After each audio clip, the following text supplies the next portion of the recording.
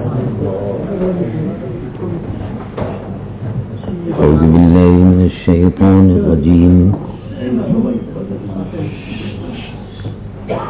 بسم الله الرحمن الرحيم.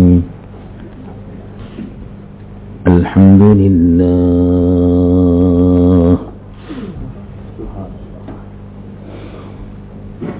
نحمده ونستعينه ونستغفره ونؤمن به ونتوكل عليه ونعوذ بالله من شرور أنفسنا ومن سيئات أعمالنا. من يهده الله فلا مضل له ومن يضلله فلا هادي له. ونشهد أن لا إله إلا الله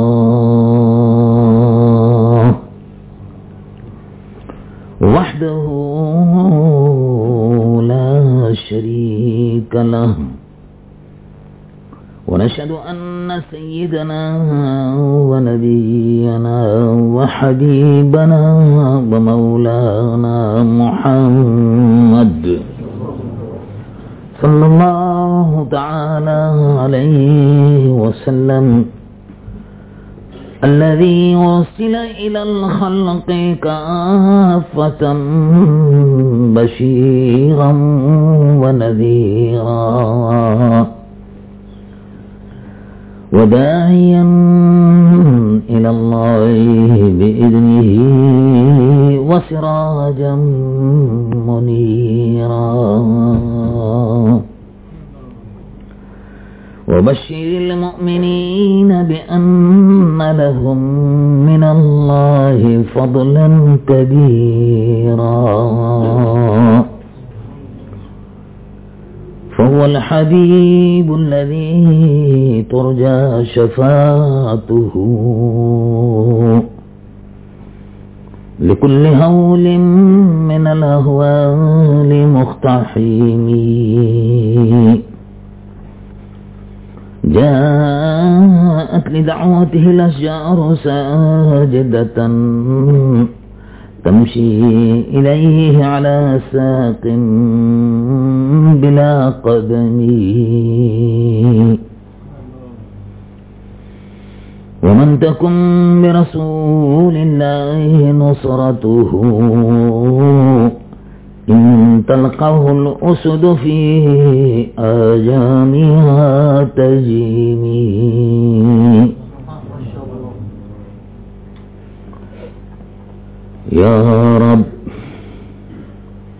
يا رب صل وسلم دائما سرمدا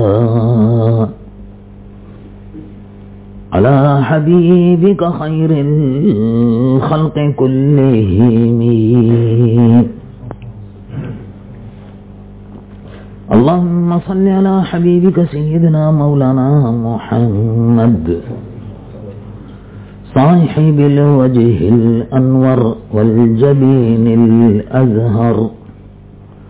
صلاة وسلاما عليك يا سيدي يا رسول الله.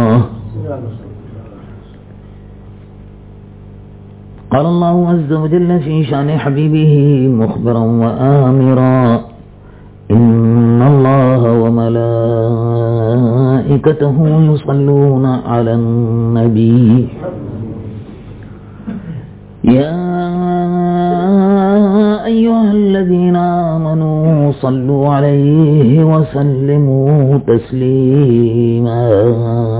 اللهم صل على سيدنا مولانا محمد وعلى آل سيدنا مولانا محمد وعلى آله وصحبه وسلم صلاة وسلاما عليك يا سيدي يا حبيب الله. الحمدللہ آج کے اس بابرکت اجتماع میں حضرت علامہ مولانا افتخار احمد صاحب چشتی زیدہ مجدہم دیوان افروز ہے، اور ابھی ان کے ایما افروز بیان سے آپ کے قلوب منور ہو رہے تھے اور ایمان تازہ ہو رہا. حضرت مولانا خطیب جامع مسجد طیبہ حضرت مولانا شفیق الرحمن صاحب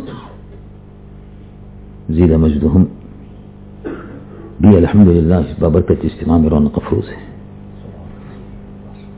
فاضل نوجوان جناب مولانا محمد فارس سلمهم اللہ وحفظهم، خطیب جامع مسجد فیض الاسلام بھی الحمدللہ رونق افروز ہے. فاضل نوجوان مولانا محمد فیصل صاحب قادری سلمهم اللہ وحفظهم وہ بھی رونق افروز ہیں. اور آپ کی شان اسلام کی خطیب، اور میں سمجھتا ہوں سرینام کے سرزمین پر سب سے پہلے حافظ اور سب سے پہلے عالم، یہ بہت بڑی سعادت ہے. اللہ تبارک و تعالیٰ ان کے والد اور والدہ کو دونوں کو جنت میں اعلیٰ مقام عطا فرمائے.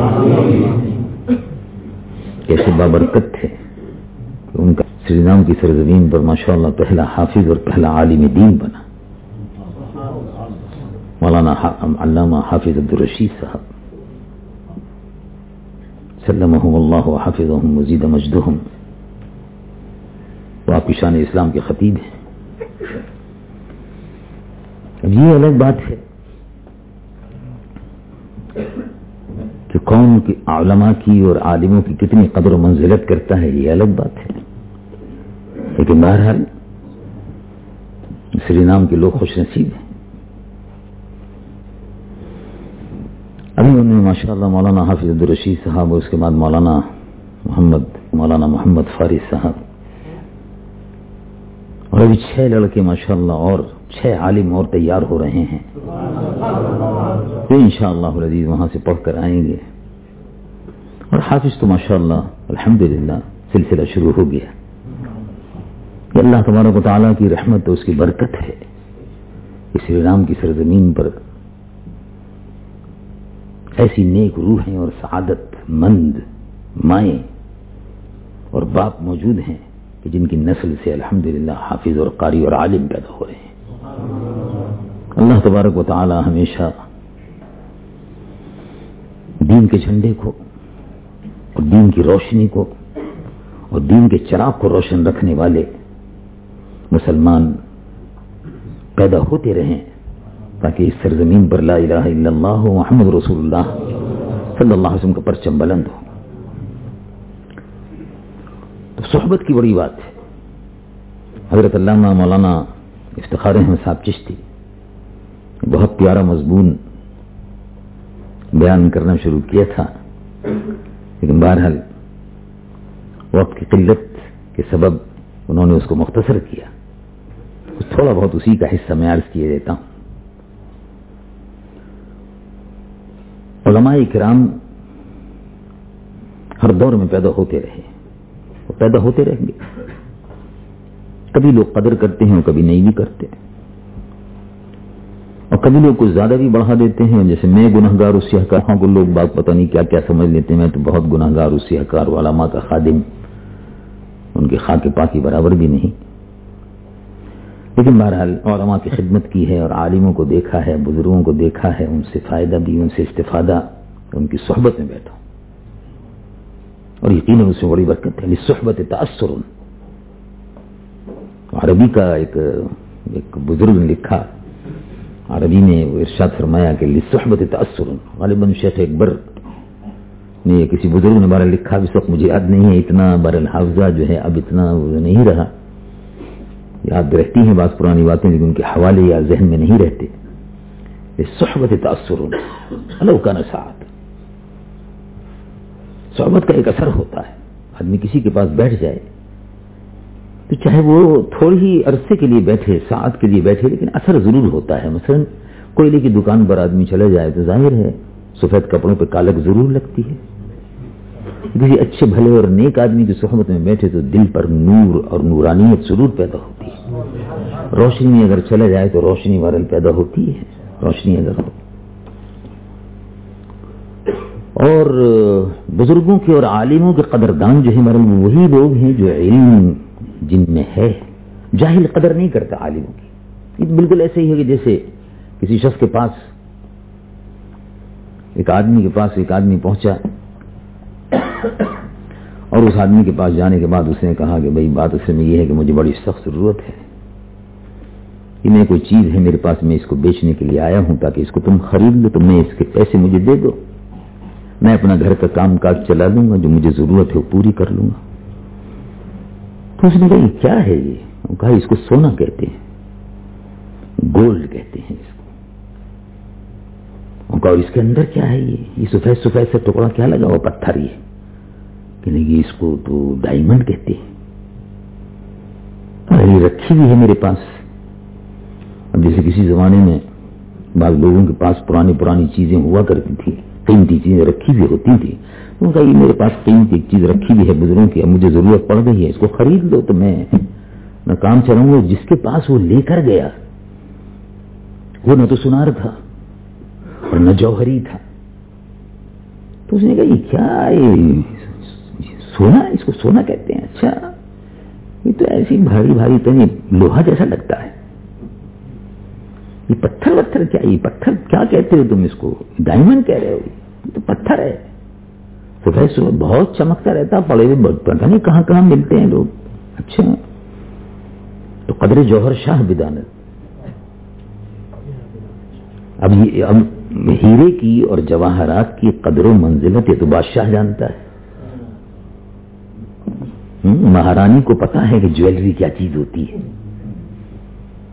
اور راجا کو پتا ہوتا ہے، بادشاہ کو پتا ہوتا ہے کہ جویلری، جیمز، پتھر، یاقوت اور ہیرا کس کو کہتے ہیں. قدر جوہر شاہ بدانت یا بدانت جوہری، یہ جوہری پہچانتا ہے. جو پتھر کو دیکھتا رہتا ہے وہ سمجھتا ہے کہ یہ اس کو ڈائمنڈ کہتے ہیں، اس کو فلاں پتھر کو یہ کہتے ہیں، اس کو مختلف نام ہے اس کے پتھر. اسی طرح سے علماء کی قدر و منزلت جاہل نہیں کر سکتا. علماء کی قدر و منزلت جاہل نہیں کرتا. جاہل تو بلکہ خود یہ چاہتا ہے کہ اس کو عالم سمجھا جائے اور اس کی قدر و منزلت کی جائے، یہ سمجھتا ہے. چنانچہ سری نام کے مسلمانوں میں آج کل ایک بیماری بہت سے لوگوں میں ہے، پہلے سے بھی ہے. میں تو کیونکہ آپ لوگوں کے درمیان ماشاءاللہ آتے جاتے تقریباً 30-32 سال ہو گئے، سری نام سے لے کے یہاں تک سمجھتا رہتا ہوں، دیکھتا رہتا ہوں اور سمجھنے کی بھی کوشش کرتا ہوں. بعض لوگ جو ہیں وہ بالکل وہ اپنے آپ کو جاہل ہوتے ہیں، لیکن وہ اپنے آپ کو یہ سمجھتے ہیں. میں دیکھتا تھا ایک دفعہ کا ذکر ہے کہ بہت سے علماء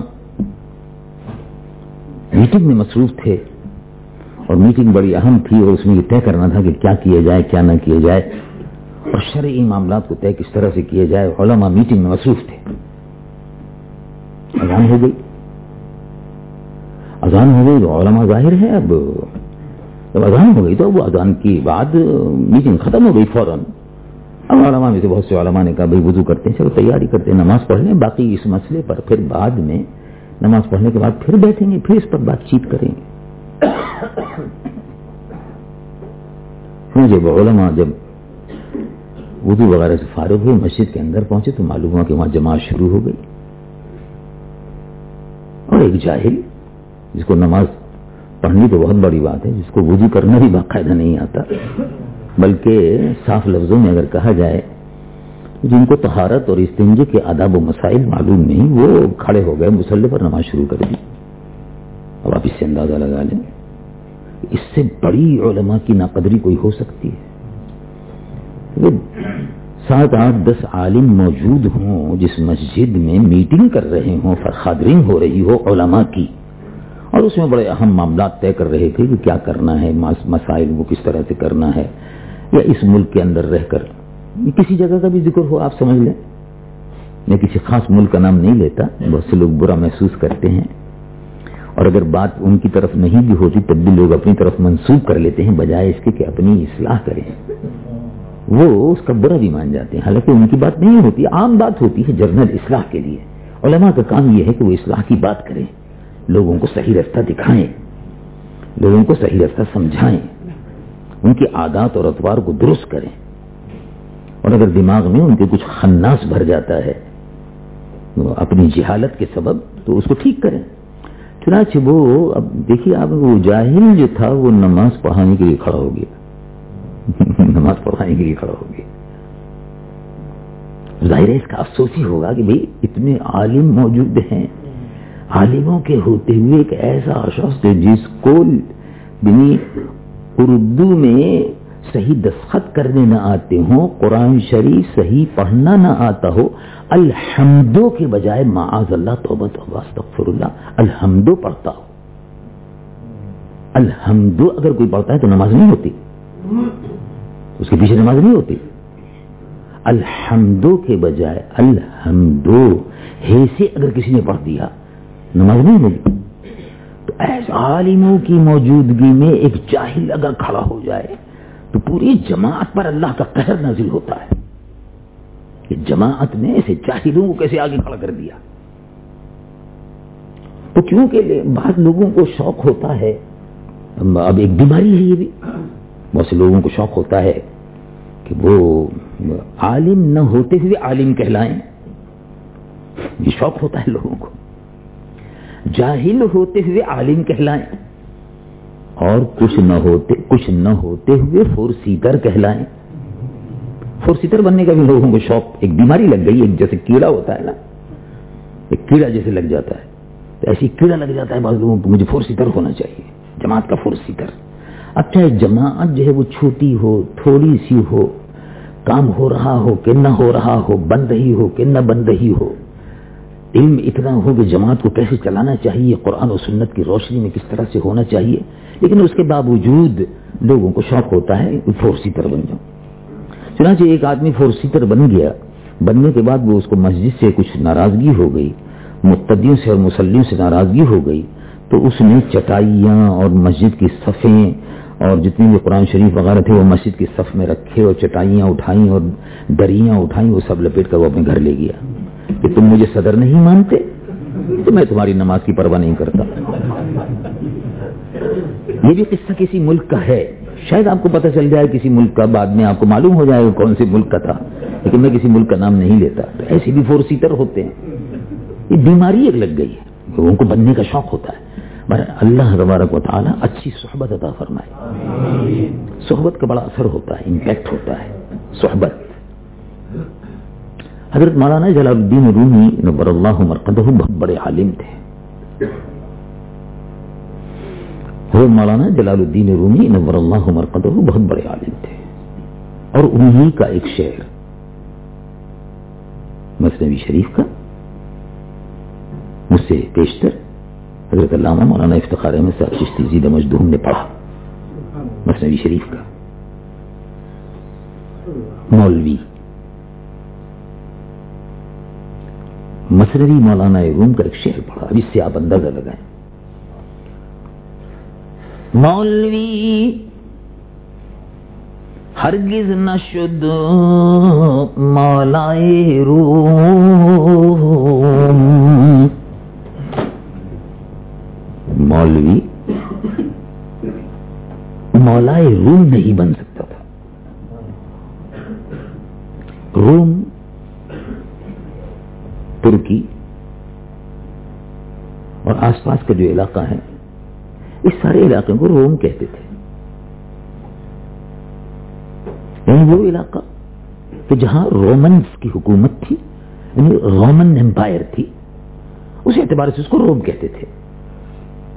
تو پورے ترکی اور روم کے مولا اور آقا مولانا جلال الدین رومی، یہ پہلے مولوی تھے اور مدرسے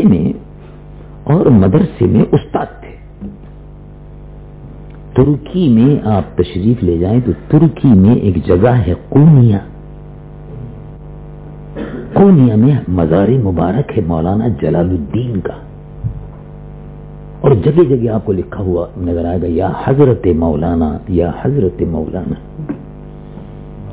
یہاں بھی بہت سے ترکی مسلمان بھائیوں کی دکان پر آپ دیکھیں گے یا حضرت مولانا، اور مولانا جلال الدین رومی نور اللہ مرقدہ کے مزار مبارک کے فوٹو لگے ہوئے ہوں گے. اور کبھی کبھی پروگرام آتے ہیں مختلف رسائل میں اور مختلف اس میں، اور ٹی وی پر بھی کبھی کبھی پروگرام آتے ہیں مولانا رومی کے مزار کے درویشوں کے. درویش ان کے مزار مبارک پر درویش رہتے ہیں. درویش کہتے ہیں وہ شخص کے جس کا تعلق اللہ کے ولیوں سے ہو، بہرحال اس کی مزید تفصیل بھی ہے، لیکن میں نے مختصر آپ کو سمجھانے کے لیے کہ اللہ کے ولیوں سے جس کا تعلق ہے اس کو درویش کہتے ہیں. جو ان کے حاشیہ نشین ہوتے ہیں، جو ان کے اطراف میں، جو ان کے ساتھ آس پاس جو اللہ کے ولیوں کے خادم ہوتے ہیں، ان کو درویش کہتے ہیں. سب چیزوں کو چھوڑ کر وہ اپنے صوفیاء کرام کے ساتھ ساتھ اپنی وابستگی اور تعلق کو جاری رکھتے ہیں. مولانا روم کا مزار مبارک جو ہے وہ ترکی میں ہے، کونیا شہر میں ہے. اس شہر میں آپ کا مزار مبارک ہے. ترکی مسلمان بھائیوں کا بے پناہ ہجوم رہتا ہے، زیارت ہوتی ہے، اور جمعرات کے دن بڑا رش ہوتا ہے. آپ میں سے بہت سے لوگ شاید وہاں گئے ہوں. ترکی مسلمان ان کا بڑا ادب و احترام کرتے ہیں. ان کا واقعہ یہ ہے کہ یہ عالم دین تھے اور قرآن شریف اور درس حدیث وغیرہ دیا کرتے تھے، بیٹھے پڑھا رہے تھے، اور بہت سی کتابیں ادھر ادھر کی پڑھا رہے تھے. وہ پڑھا رہے تھے مسجد میں، مدرسہ، خانقاہ. مولانا کو کوئی نہیں جانتا تھا، بس ایک عالم کی حیثیت سے لوگ جانتے تھے. شہر کے چند لوگ جانتے تھے کہ بھئی ہاں ٹھیک ہے ایک عالم ہے، درس دیتے ہیں. لیکن اب تو ساری دنیا ان کو جانتی ہے، اب ساری دنیا جانتی ہے. مثنوی شریف جو حضرت نے بعد میں لکھی، مثنوی مولا روم، اس کو اتنی مقبولیت حاصل ہوئی ہے کہ وہ ہندوستان ہو کہ پاکستان ہو، ترکستان ہو، عربستان ہو، ہر جگہ پر اس کی مثنوی شریف کی مقبولیت ہے. ہفت قرآن در زبان پہلوی، اور پہلوی زبان میں یعنی فارسی زبان میں مولانا روم کی مثنوی شریف وہ مقبولیت حاصل ہوئی ہے. یہ قرآن مجید و فرقان حمید اور احادیث مبارکہ کے بعد علماء کرام ایک زمانے میں محراب و منبر پر جب تقریر کرتے تھے تو قرآن اور حدیث کے بعد مثنوی مولا روم کو پڑھتے تھے اور اس سے استدلال کرتے تھے، اور بے شمار اس کی باتیں ہیں. کیا بات ہے. مولانا روم پڑھا رہے تھے، پڑھاتے پڑھاتے ایک آدمی آ کر بیٹھ گیا. آگے بیٹھا، اس نے کہا درس ہو رہا. لڑکے بیٹھے ہوئے تھے، جیسے مولانا حافظ عبدالرشید صاحب یہاں بیٹھتے ہیں، درس دیتے ہیں. نوجوان بچے ماشاءاللہ پڑھتے ہیں جامعہ میں، جیسے درس ہوتا ہے جامعہ مدینہ الاسلام میں دینہاد میں. مولانا صاحب درس دیتے ہیں اور لوگ بچے پڑھ رہے ہیں. جیسے مولانا خیر محمد صاحب چشتی ہیں، قاری صاحب ہیں، یہ سب درس دیتے ہیں، پڑھتے ہیں. بچے بیٹھے ہوئے پڑھ رہے تھے، بچے مولانا پڑھا رہے تھے. تو اس آدمی نے کہا کہ یہ کیا آپ پڑھا رہے تھے؟ یہ جو آپ پڑھا رہے تھے، جو آپ نے بات کی نا لڑکوں سے، تنی میری سمجھ میں نہیں آئی. اس آدمی نے پوچھا. مولانا صاحب نے اٹھا کے دیکھا، اچھا تم پوچھ رہے ہو، تم کو کیا پتا چلے گا؟ یہ علم کی بات ہے، یہ عالموں کی بات ہے. اب یہ لڑکے دیکھو، کوئی 8 برس سے پڑھ رہا ہے، کوئی 10 برس سے پڑھ رہا ہے، تب ان کی سمجھ میں یہ بات آتی ہے. تم کیسے سمجھے گا؟ ان کو کیا سمجھاؤں؟ یہ علم ہے کہ تو نہیں جانی، یہ وہ علم ہے جو تم نہیں جانتے. بھائی باقاعدہ شروع سے پڑھتے ہوئے آؤ تو پھر سمجھ سکتے ہو. اب جو میں نقطہ بیان کر رہا تھا تم اس کو کیا سمجھو گے؟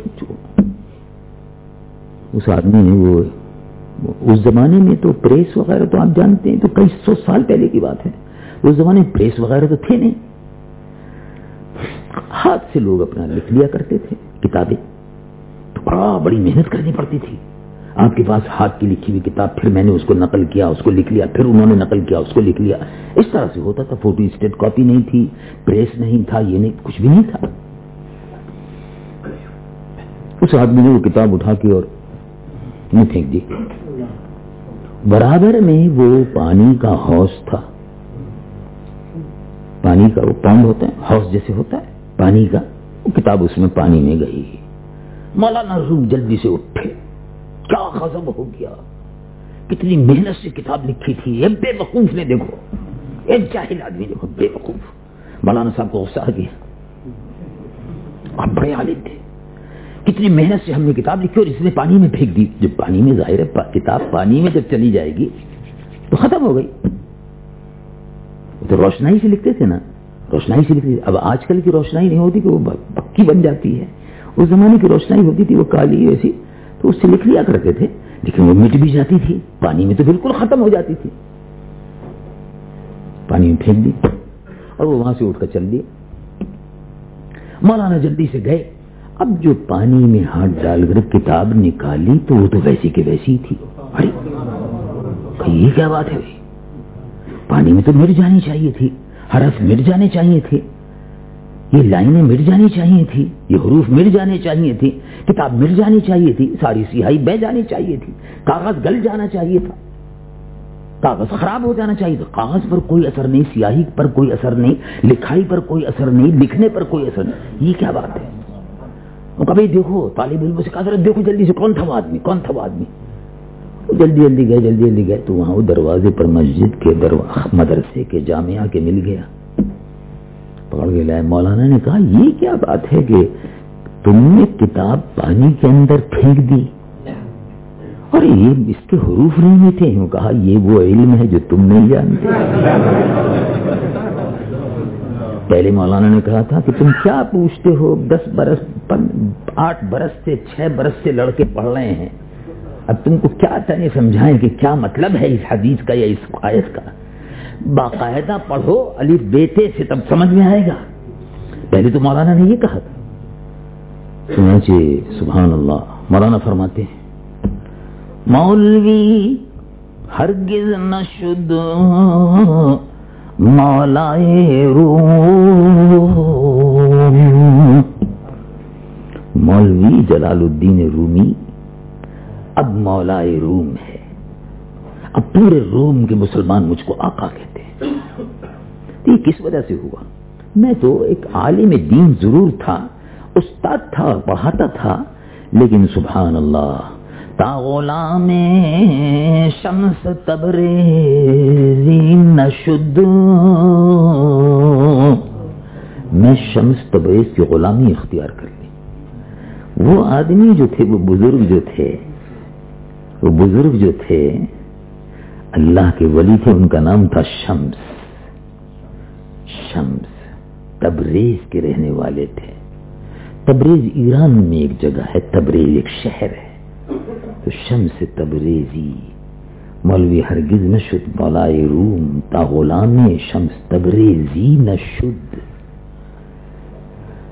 جلال الدین رومی رحمت اللہ علیہ جب اس شخص نے یہ کہا، شیخ شمس تبریزی رحمت اللہ علیہ بزرگ نے یہ فرمایا کہ یہ علم تم نہیں جانتے، مولانا اس کے ساتھ ساتھ ہو گئے. مولانا کے دماغ جو تھا اس پر اثر پڑا. مولانا جلال الدین رومی صاحب کا دماغ جو تھا اس پر اثر پڑا، دل پر اثر ہوا، اپنے آپ کو بھول گئے اور ایک جذب کسی کیفیت آئی ہو گئی. اب شمس الدین تبریزی کی تلاش میں نکل کھڑے ہوئے. جدھر شمس تبریز جا رہے ہیں مولانا رومی بھی جا رہے ہیں. درس بند ہو گیا، سب کچھ بند ہو گیا. بہت عرصے تک شمس تبریزی کی صحبت میں رہے اور ان کی صحبت میں رہنے کے بعد پھر آ کر درس پر بیٹھے. تو جب اس کے بعد درس دیتے تھے تو سبحان اللہ پھر وہ دونوں علم کا درس دیتے تھے.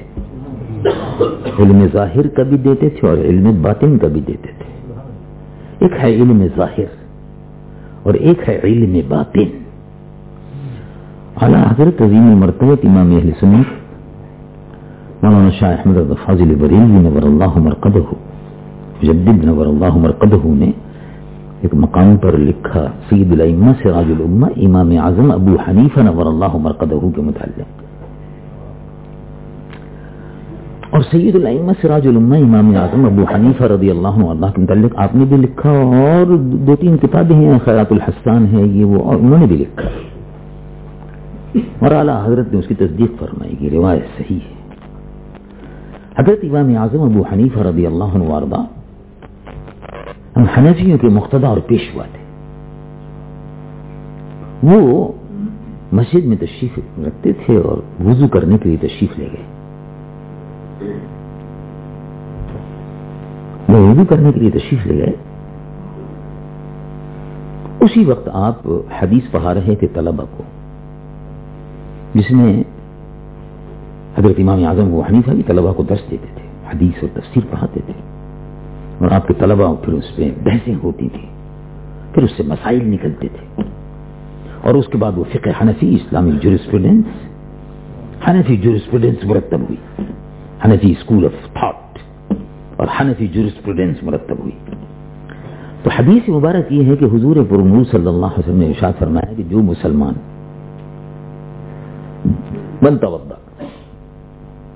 جو مسلمان وضو کرتا ہے تو وضو کرنے کا فائدہ کیا ہے؟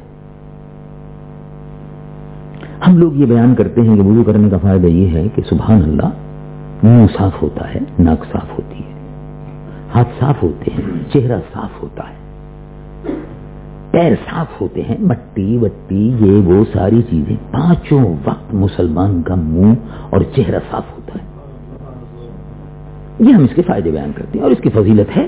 اور دوسری بات یہ ہے کہ وضو جو ہے وہ شرط ہے نماز کی. یعنی اگر نماز پڑھنی ہے وضو کرو، اگر وضو نہیں ہے تو نماز نہیں ہوگی. فات الشرط فات المشروط، مشروط نہیں ہے تو شرط بھی نہیں ہے، شرط ہے تو مشروط بھی ہے. یعنی اگر وضو ہے تو پھر نماز پڑھو، اگر وضو نہیں ہے تو نماز نہیں ہے، نماز بغیر وضو کے نہیں ہے. یہ مسئلہ سب کو معلوم ہے کہ نماز بغیر وضو کے نہیں ہوتی. تو یہ ہم علماء کرام، ہم لوگ جیسے ظاہری لوگ ہیں، ہم علماء کے خادم یہ بتا دیتے ہیں کہ بھائی وضو جو ہے وضو کرنا چاہیے، نماز کے بغیر وضو نہیں ہے. اور وضو کا طریقہ یہ ہے، وضو کے ارکان کیا ہیں، فرائض کیا ہیں، سنت کیا ہے، مستحب کیا ہے، ہاتھ کا دھونا کیسے ہے، اور پیروں میں خلال کرنا کیسے ہے، اور اگر چہرے کو دھونا ہے تو اس کو اوپر سے پانی ڈالنا کیسے ہے، اور یہاں تک کیسے ہے، اور ساری تفصیلات، اور مسح کرنا کیسے ہے، اور کوہنیوں تک پانی ڈالنا کیسے ہے، اور اوپر سے ڈالنا ہے اور نیچے سے نہیں. یہ ساری تفصیلات بیان کرتے رہتے ہیں علماء کرام اور آپ سنتے رہتے ہیں. تو یہ ساری احادیث مبارکہ وہاں ہو رہی تھی کہ وضو.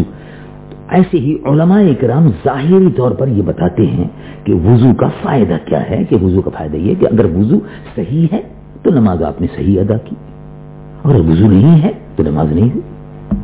یہ علماء کرام بتاتے ہیں. اور وضو کی فضیلت بیان کر دیتے ہیں کہ وضو کرنے میں ثواب ہے، وضو کرنے سے گناہ دھلتے ہیں. بس اب ہمارا ایمان ہے کہ سبحان اللہ وضو کرنے سے گناہ صغیرہ جو ہے وہ جھڑتے ہیں. کس طرح سے جھڑتے ہیں؟ جیسے آپ نے دیکھا ہوگا کہ ایک موسم آتا ہے جس کو کہتے ہیں آٹم، ونٹر کا موسم. اور جیسے اب یہ آج کل کا موسم ہے، اس میں آپ نے دیکھا پتے جھڑ جاتے ہیں، پتے جھڑ جاتے ہیں. ایک موسم ہے یہ، اس موسم میں پتے جھڑتے ہیں. جیسے اب ہم یہ کہتے ہیں کہ سبحان اللہ رمضان شریف آ رہا ہے. اچھا تو رمضان شریف کی کیا فضیلت ہے؟ رمضان شریف میں گناہ جھڑتے ہیں. کیسے جھڑتے ہیں؟ ایسے جھڑتے ہیں جیسے پتے جھڑتے ہیں موسم میں.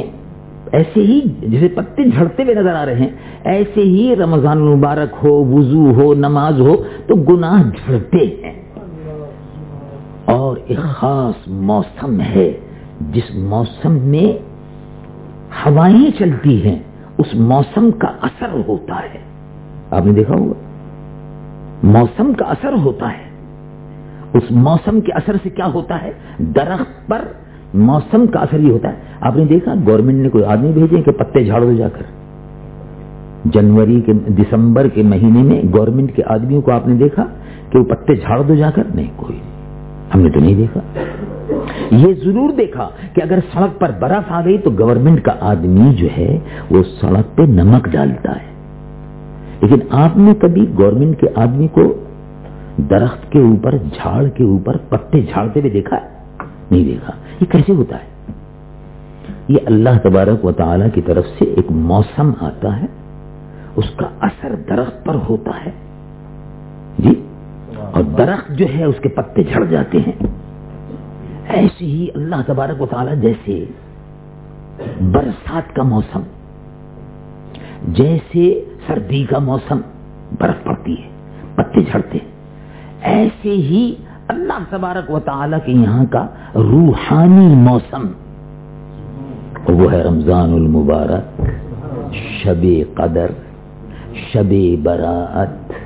ان برکت والی راتوں میں اور ان برکت والے دنوں میں موسم کا اثر ایسا ہوتا ہے جسم پر کہ جب روزہ آدمی رکھتا ہے تو اس کا اثر ایسا ہوتا ہے کہ گناہ جو ہے خود بخود جھڑتے چلے جاتے ہیں.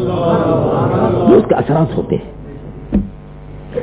یہ حدیث مبارک بیان ہو رہی تھی. مثلا جیسے رمضان مبارک ہے، رب العالمین جل جلالہ عما والہ ارشاد فرماتا ہے یا ایھا الذین آمنوا کتب علیکم الصیام، تم پر رمضان شریف کے ایمان والوں روزے فرض ہوئے. اور یہ روزے پہلے بھی ہوئے تھے، یعنی پچھلی امتوں پر بھی تھے. آپ یہ شکایت نہ کریں کہ ہم رسول اللہ کی امت ہیں اور محبوب امت ہیں اور 30 روزے ہم سے رکھوا رہے ہیں. نہ، ایسا نہیں ہے. پہلے بھی تھے، ان پہ 40 تھے، آپ پہ 10 کم ہے، تو آپ کے ساتھ بڑی رعایت ہوئی ہے. تو رمضان شریف کے مبارک موقع پر رمضان شریف کا موسم مقرر کر دیا. جیسے آٹم مقرر ہے، باہر کا موسم مقرر ہے، ونٹر مقرر ہے، ایک موسم ہے. اس موسم میں یہ جو ہوتا ہے، اس طرح ونٹر کا موسم کیسا ہوتا ہے؟ ان کا برف پڑتی ہے. آٹم کیسا ہوتا ہے؟ ان کا پتے جھڑتے ہیں، سردی کرنی شروع ہو جاتی ہے. اور آٹم چلتے چلتے اب جب ونٹر شروع ہوتا ہے تو برف پڑنے لگتی ہے، ٹھنڈی برفانی ہوائیں چلتی ہیں. یہ اس موسم کے اثرات ہیں. مہینہ اس کا مقرر ہے. کبھی شاید کبھی ایسا ہوتا ہو کہ جون میں اور جولائی میں کبھی برف پڑتی بھی دیکھی نہیں ہے، کبھی نہیں دیکھی. لیکن ایک موسم ہے، وہ جو مقرر ہے اسی کے حساب سے پھر ہوتا ہے. چنانچہ ارشاد فرمایا رب العالمین جل جلالہ عما والہ ارشاد فرماتا ہے کما کتب علی الذین من قبلکم لعلکم تتقون.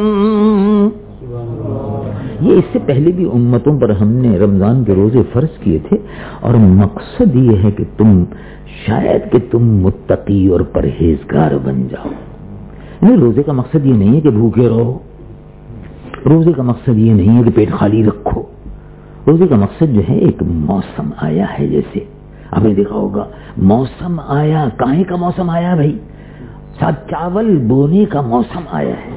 اچھا، تو آپ نے کبھی دیکھا ہوگا سری نام میں چاول بوتے ہیں، چاول ہوتا ہے.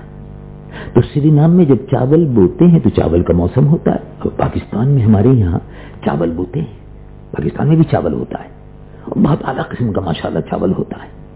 بڑی زرخیز ماشاءاللہ زمین ہے، تو باسمتی اعلیٰ قسم کا پیدا ہوتا ہے، اس سے خوشبو آتی ہے. چنانچہ جب چاول وہاں کی اس کی فصل کٹ رہی ہوتی ہے، اور پاکستان میں اس زمانے میں آپ کھیتوں سے، چاول کے کھیتوں سے گزرتے ہوئے جائیں تو خوشبو آتی ہے. یہ خود مجھے اتفاق ہوتا ہے کہ میں جاتا رہتا ہوں اکثر دوروں پر ادھر ادھر گاؤں میں دیہات میں.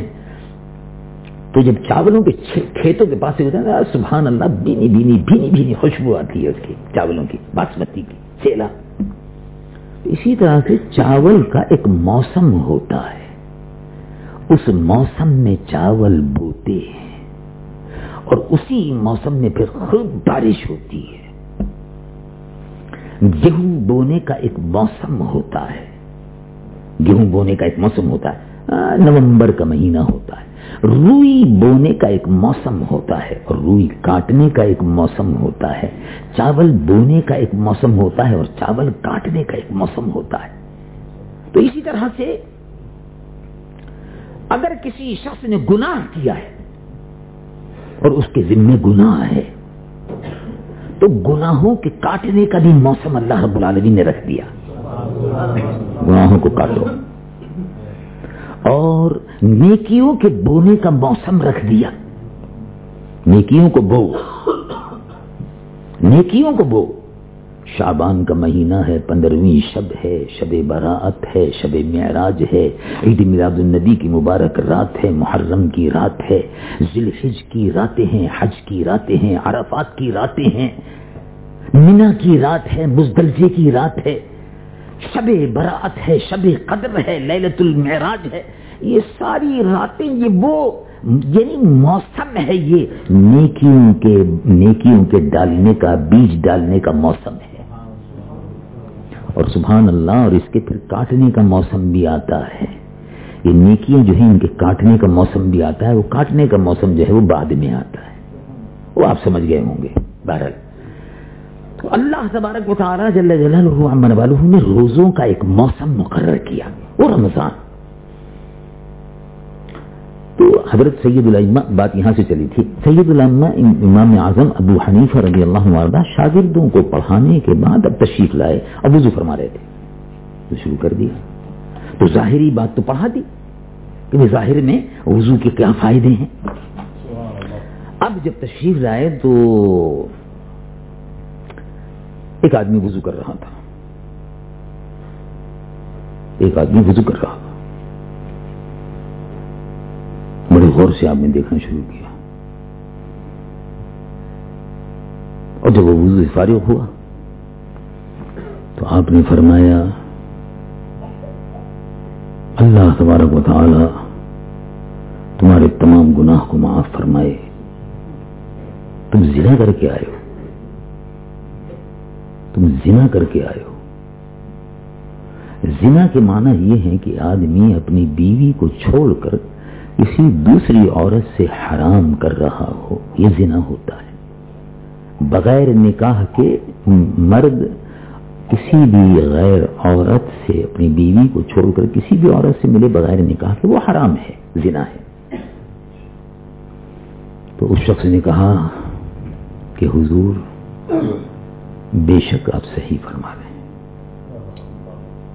बेशक आप सही फरमा रहे हैं, अल्लाह ताला मुझको माफ फरमाए, मुझसे ज़िना हुआ।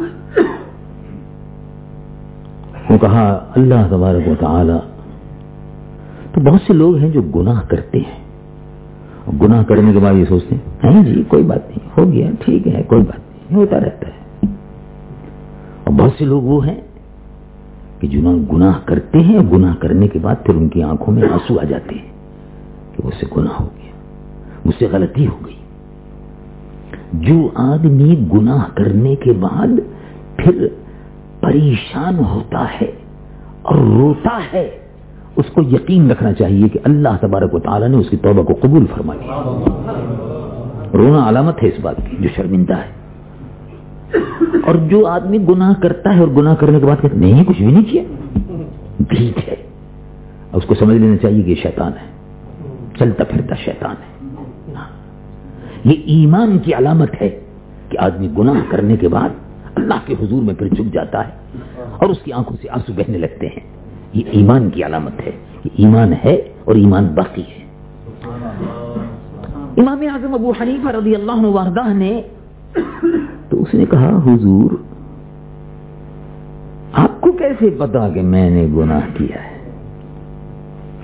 आपको कैसे पता? वैसे बहुत से हजरात को, सूफियाए किराम को हुक्म होता है कि वो अपनी बातों को जाहिर न करें, जो कुछ देख रहे हैं उसको बताए नहीं।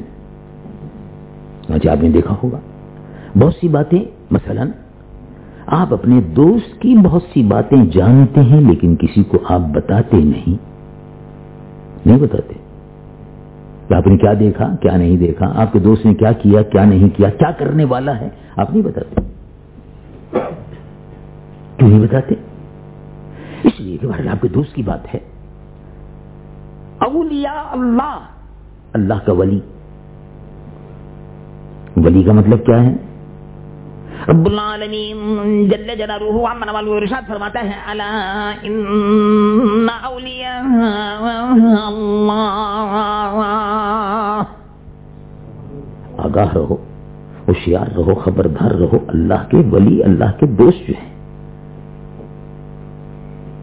لا خوف علیہم، ان پر کوئی خوف نہیں ہے، ولا هم یحزنون، ان کو کوئی حزن نہیں ہے، ان کو کوئی پریشانی نہیں ہے، ان کو کوئی ملال نہیں ہے، ان پر کوئی خوف نہیں ہے. تو یہ اللہ کا ولی کون ہے؟ ولی کے معنی کیا ہے؟ ولی کے معنی دوست کے. ولی کے معنی دوست کے. تو اللہ کا ولی، اللہ کا دوست، تو جو راز کی بات ہوگی وہ کھولتا نہیں ہے کیونکہ اس کو حکم نہیں ہے. لیکن بعض اوقات دوست کو حکم ہوتا ہے کہ بتا دو، تو پھر راز کی بات بتا دی، دوست کا حکم ہے بتا دو. بعض اوقات حکم ہوتا ہے مت بتاؤ. تو بہت سے اولیاء اللہ ہیں نہیں بتاتے، بہت سے اولیاء اللہ ہیں جو ظاہر کر دیتے ہیں یہ ہو رہا ہے، یہ ہونے والا ہے، دیکھو ذرا یہ کرنا. حضرت امام اعظم ابو حنیفہ سے اس آدمی نے یہ کہا کہ حضور میں نے زنا کیا، میں نے حرام کیا، کسی نے دیکھا نہیں تھا، میں چپکے سے چلا آیا. ظاہر ہے زنا جب آدمی کرتا ہے، حرام کرتا ہے، کوئی دیکھتا تو ہے نہیں. مگر حضور میں تو چلا آیا تھا، تو آپ کو کیسے پتا؟ وہ کہا جب تم وضو کر رہے تھے، جب تم وضو کر رہے تھے تمہارے گناہ جھڑ رہے تھے، میں گناہوں کو جھڑتا ہوا دیکھ رہا تھا، اس سے معلوم ہوا کہ زنا کا جو گناہ کیا ہے وہ جھڑ رہا ہے. سبحان اللہ. معلوم ہوا. اب دیکھیے بظاہر عالم دین نے مسئلہ بیان کر دیا کہ وضو سے گناہ جھڑتے ہیں، اور ایک دوسرا علم وہ ہے، ایک تو یہ ہے کہ زبانی حدیث پڑھ کر آپ کو سمجھا دیا، شرح کر دی، اور دوسرا علم وہ ہے جو دل کی آنکھوں سے دیکھ رہے ہیں کہ یہ کیا کر کے آیا ہے اور کیا ہو رہا ہے، اور پھر وہ کس طرح سے گناہ جھڑ رہے ہیں اس کو دیکھ رہے تھے. تو مولانا رومی رحمت اللہ علیہ نے سے جب اس بزرگ نے کہا کہ یہ علم جو ہے تم نہیں جانتے، اور انہوں نے بھی صحیح کہا تھا یہ علم جو ہے تم نہیں جانتے، اور انہوں نے بھی صحیح کہا کہ یہ علم جو ہے تم نہیں جانتے. تو یہ علم اللہ رب العالمین اپنے ولیوں کو، اپنے محبوبوں کو یہ علم عطا فرماتا ہے. اب مثلا حضرت آپ نے سنا واقعہ، اللہ کے ایک برگزیدہ بندے ہیں، اور اس میں اختلاف ہے بعض علماء کا، لیکن بہرحال اس بات پر اتفاق ہے کہ وہ زندہ ہے. ان کا نام ہے حضرت خضر.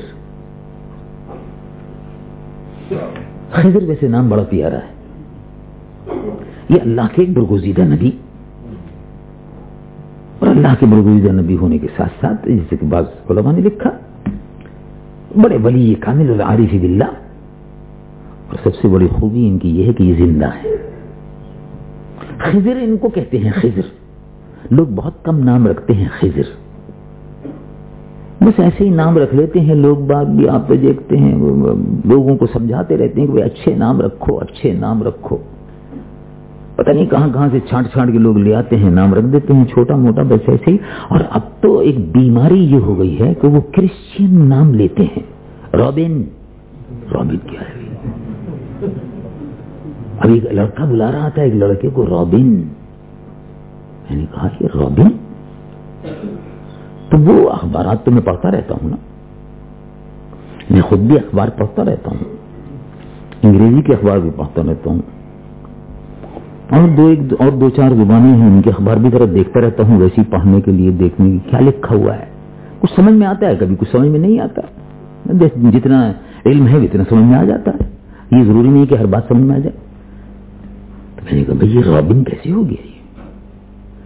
اخباروں میں پڑھتے تھے رابن ہوڈ، یہ کیسا ہو؟ یہ بھی کوئی جنگلی آدمی ہے، کوئی جنگلی آدمی ہے. پوچھا اس سے کہ بھائی کس کو آواز دے رہے تھے تم؟ کہ اپنا تمہیں دوست ہے. کیا بکرا ہے؟ نہیں مولانا صاحب مسلمان ہے. اچھا تو مسلمان اور رابن ہو گیا، مسلمان اور جنگلی آدمی ہو گیا. بھائی رابن ہوڈ تو جنگل کا آدمی تھا جی. اب ایک مسلمان لڑکی تھی, اس مسلمان لڑکی کا نام جو تھا وہ اس کی سہیلی جو تھی وہ اس کو بلا رہی تھی.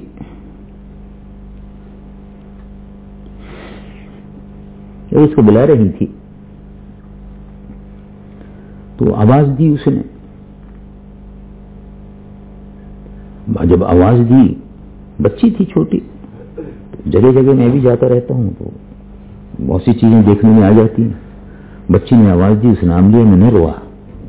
کیا میں نے روائی, کیا چیز ہے بھائی, یہ تو کسی بچی کا نام تو نہیں ہوتا. پوچھا اس سے, بھائی کیا نام ہے یہ؟ کہ اس کا نام ہے اس بچی کا, میری سہیلی کا. تو عیسائیوں کے نام, کرسچن لوگوں کے نام, نروا, منروا, رابن, روبن, روبے, روبرٹ, جنہیں کیا کیا الا بلا نام رکھتے. اب دیکھو کتنا اچھا نام اگر ہو, سبحان اللہ, بھائی محمد. دیکھو اچھا بھائی محمد, یعنی پورا نام نہ لیں لیکن محمد کے آگے بھی تو نام ہوتا ہے نا, محمد کے آگے نام ہوتا ہے, وہ لے لو. چلو مثلا بے وضو ہو, بہت سے لوگ بے وضو نام نہیں لیتے. محمد اور احمد بے وضو نام نہیں لیتے. حضرت سلطان محمود غزنوی رحمۃ اللہ علیہ بڑے مشہور درویش سلطان تھے. تو وہ جو لڑکا خدمت کرتا تھا اس کا نام انہوں نے کہا کہ ایاز کے بیٹے یہاں آؤ, وضو کا پانی لاؤ, ایاز کے بیٹے یہ لاؤ, ایاز کے بیٹے یہ لاؤ. لوگوں نے کہا کہ آپ تو اس کو روز بلاتے تھے, محمد یہاں آؤ, محمد یہاں آؤ, اپنے ایاز کا بیٹا, ایاز کا بیٹا, ایاز کا بیٹا بلایا, اس کا نام لے کے نہیں پکارا. کہا کہ جب نام لیتا تھا تو باوضو ہوتا تھا. حضور پر نور صلی اللہ علیہ وسلم کا نام مبارک باوضو لینا چاہیے. اب وضو نہیں ہے تو اس لیے کہتا ہوں ایاز کے بیٹے ادھر آؤ, پانی لاؤ, لوٹا لاؤ, وضو کراؤ وغیرہ وغیرہ. تو یہ ادب ہوتا ہے, یہ ادب ہے. تو اگر کسی کو بلانا ہو تو بھائی بلاؤ. بھائی عبد النبی, جمال النبی, محمد جمال, محمد کمال, محمد احمد, محمد, اس طرح سے یعنی اچھے اور پیارے نام. بہرحال تو حضور پر نور سید العالمین محمد الرسول اللہ صلی اللہ علیہ وعلی آلہ وصحبہ وبارک وسلم کہ امت کے لیے اس واقعے کو قرآن میں بیان کیا گیا. حضرت موسیٰ علیہ نبینا علیہ الصلوۃ والسلام نے ارشاد فرمایا, اللہ رب العالمین جل جلالہ عما والو نے حضرت موسیٰ کو فرمایا کہ آپ کو خواہش ہے اگر تو چلیے ہم آپ کی اپنے بندے سے ملاقات کراتے ہیں, اپنے ایک بندے سے ملاقات کراتے ہیں. آپ دیکھیے ہمارے بندے کیسے کیسے ہیں. بعض مفسرین نے لکھا کہ قصہ یہ ہوا کہ حضرت موسیٰ علیہ الصلوۃ والسلام بیٹھے ہوئے تھے اور مسائل بیان ہو رہے تھے. تو اللہ کے نبی تھے, جلالی پیغمبر تھے, بزرگ پیغمبر تھے, کوہ طور پر اللہ سے گفتگو فرماتے تھے. کسی بنی اسرائیل نے پوچھ لیا کہ حضرت یہ تو فرمائیے کہ اس وقت دنیا میں سب سے بڑا عالم کون ہے؟ کہ میں اللہ کا پیغمبر ہوں, مجھ سے بڑا عالم کون ہو سکتا ہے؟ آپ نے اور فرمایا, معلوم ہوا کہ عالم کو بھی اپنے علم پر, اس میں سبق یہ دیا جا رہا ہے کہ عالم کو اپنے علم کے متعلق اتنا زیادہ وہ نہیں ہونا چاہیے کہ مجھ سے بڑا کوئی عالم نہیں ہے. اللہ کے حضور میں ادب سے رہنا چاہیے, چاہے کتنا ہی بڑا مقام ہو, جھکنا چاہیے. اللہ تبارک و تعالیٰ کے برگزیدہ پیغمبر تھے, کو خدا نہ خواستہ غلط بات نہیں کہی تھی آپ نے, بات صحیح تھی. اس لیے کہ اللہ تبارک و تعالیٰ اپنے نبی کو خاص علم عطا فرماتا ہے. تو آپ نے جو فرمایا وہ بھی صحیح تھا, مگر اللہ رب العالمین کوئی خدا نہ خواستہ گستاخانہ جملہ نہیں تھا, کوئی ایسی بات نہیں تھی, کوئی تکبر نہیں تھا. اللہ کے نبی میں کبھی تکبر نہیں آتا. یہ تکبر جو ہے یہ بری بات ہے. بہت سے لوگوں میں تکبر ہو جاتا ہے, میں بڑا عالم, میں بڑا فور سیٹر, میں بڑا. تو وہ اللہ کے نبی میں کبھی تکبر نہیں ہوتا. کوئی خدا نہ خواستہ آپ نے تکبر سے نہیں فرمایا تھا. آپ نے امر واقعات جو حقیقت ہے وہ بیان فرما دی کہ بھئی اس وقت میں نبی ہوں, اور تم جو پوچھ رہے ہو کہ اس وقت کون سب سے بڑا عالم ہے تو میں ہوں. پوچھو کیا پوچھنا. اللہ رب العالمین جل جلالہ عما والو کو یہ بتانا تھا کہ ہماری دنیا میں اور بھی دوسرے لوگ ہیں, آپ بھی ہیں, آپ کا بھی اپنا ایک مقام ہے. حضرت موسیٰ کا ایک مقام تھا, رب العالمین جل جلالہ عمن والو ارشاد فرماتا ہے وکان عند اللہ وجیہا، اللہ کے برگزیدہ نبی حضرت موسیٰ علیہ نبینا علیہ السلام، اللہ تبارک و تعالیٰ کے یہاں ان کی بڑی عزت اور وجاہت تھی. کلام حضرت موسیٰ سے کلام ہوتا تو کوہ طور پر. رب العالمین جل جلالہ عمن والو ارشاد فرماتا وکلم اللہ موسیٰ تکلیما، حضرت موسیٰ علیہ نبینا علیہ السلام سے گفتگو اور کلام فرمایا کوہ طور پر. بہت بڑی عزت ہے، اللہ کے برگزیدہ نبی تھے. تو آپ نے جو فرمایا وہ بھی حق بجانب تھا. آپ نے اپنی طور پر حقیقت کے طور پر بیان کر دیا کہ بھائی میں اللہ کا نبی ہوں، مجھ سے بڑا عالم کوئی نہیں. تو ان کہا گیا ہے کہا تو مجھے ملا دیجیے. پھر کہا اے موسیٰ آپ سے بھی بڑا ہے. کہا اچھا تو ملاقات ہونی چاہیے. کہا ملاقات کرائیں گے آپ کی. تو کیسی ملاقات ہوگی؟ کہا ملاقات ایسی ہوگی کہ وہ سمندر پہ ملیں گے آپ کو، وہ سمندر پر ملیں گے. رب العالمین جل جلالہ عمن والو ارشاد فرماتا ہے عبدا من عبادنا، ہمارے بندوں میں سے ایک بندے ہیں. عبدا من عبادنا، ہمارے بندوں میں سے ایک بندے ہیں. عبدا من عبادنا وآتیناہ من لدنا علما، وہ ہمارے بندوں میں سے ایک بندے ہیں اور ہم نے، اللہ رب العالمین فرماتے ہیں آتیناہ من لدنا، ہم نے اپنا علم ان کو عطا فرمایا ہے. اب اس بندے سے آپ کی ملاقات کراتے ہیں. قرآن شریف اٹھاتے ہیں، قرآن شریف وَآتَيْنَاهُ مِن لَّدُنَّا عِلْمًا، ہم نے ان کو علم عطا فرمایا ہے. اور ہم نے جو علم ان کو عطا فرمایا ہے، اے موسیٰ اب آپ کی ان سے ہم ملاقات کراتے ہیں. آپ کو تمنا ہے کہ آپ یہ جاننا چاہتے ہیں کہ اچھا آپ سے بھی زیادہ جاننے والا کوئی ہے؟ تو ہے. ہماری دنیا بہت وسیع ہے، ہماری کائنات بہت وسیع ہے، اور اس میں کوئی شک نہیں کہ آپ کا اپنا ایک مقام ہے، لیکن خضر کا بھی ایک مقام ہے. تو نام تھا خضر. تو بہت سے لوگ نام رکھتے ہیں محمد خضر، بڑا پیارا نام ہے. خضر کے معنی ہے سبزہ. سبزے کے معنی ہے گرینری. کسی جگہ پر اگر گھاس اگی ہوئی تو آپ کہیں گے اس کو خضرہ، گرینری ہے. حج خضرہ آپ نے نام سنا ہوگا گنبد خضرہ. حضور پر نور صلی اللہ علیہ وسلم کے گنبد شریف کو کہتے ہیں گنبد خضرہ. گنبد خضرہ کا ترجمہ کیا ہے؟ سبز گنبد، سیدھا سادہ ترجمہ ہے. حضرت خضر کو کہتے ہیں خضر. خضر کا مطلب ہے سبزہ. حضرت خضر کی خوبی اور خصوصیت، معجزہ کہیے، کرامت کہیے، جو بھی کہیے، یہ تھی کہ جہاں پیر رکھا، یعنی مثلا مٹی ہے، ریتا ہے، ریت پر پیر خضر نے رکھا اور سبزہ ہو گیا. پیر رکھتے ہی سبزہ ہو گیا. خضر کہتے تھے خضر، حضرت خضر علیہ السلام. تو محمد خضر بھی نام پیارا ہے، اچھے نام رکھنے چاہیے. چنانچہ حضرت خضر علی نبینا علیہ السلام، ان کا بھائی ان سے ملاقات کر لیجیے. اچھا تو کہا حضور کہاں ملیں گے؟ حضرت خضر سے ملاقات کیسے ہوگی؟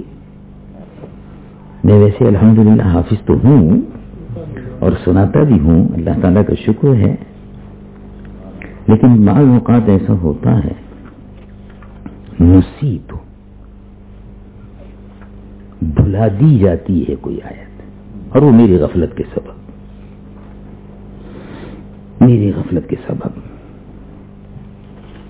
میں بھولا نہیں بلکہ بھلا دی گئی. اور یہی صحیح حدیث مبارک میں بھی ہے، اللہم ذکرنی منہ ما نسیت، جو بھلا دی گئی ہے وعلمني منه ما جهلت وارزقني تلاوته آناء الليل وأطراف النهار على الوجه الذي يرضيك عني يا رب العالمين. درود شریف اللهم صل على سيدنا محمد وعلى آل سيدنا محمد. سبحان اللہ. اللهم صل على حبيبك سيدنا مولانا محمد وعلى آله وصحبه وبارك وسلم. تو حضرت حق سبحانہ و تعالی اللہ رب العالمین جل جلالہ وعم نوالہ نے ارشاد فرمایا کہ حضرت موسیٰ علیہ نبینا علیہ السلام نے عرض کی کہ اے اللہ یہ شان ہے ان کی، تو ملاقات کرا دی، ان کا ملاقات ہو جائے گی. چلیے سمندر کی طرف جائیے، جہاں دو سمندر ملتے ہیں، جہاں دو سمندر ملتے ہیں. اب یہ دو سمندر کہاں ملتے ہیں اس کی تحقیق کی ہے علماء نے. اے موسیٰ جہاں دو سمندر ملتے ہیں وہاں ملاقات ہوگی. اچھا تو دو سمندر کہاں ملتے ہیں صاحب؟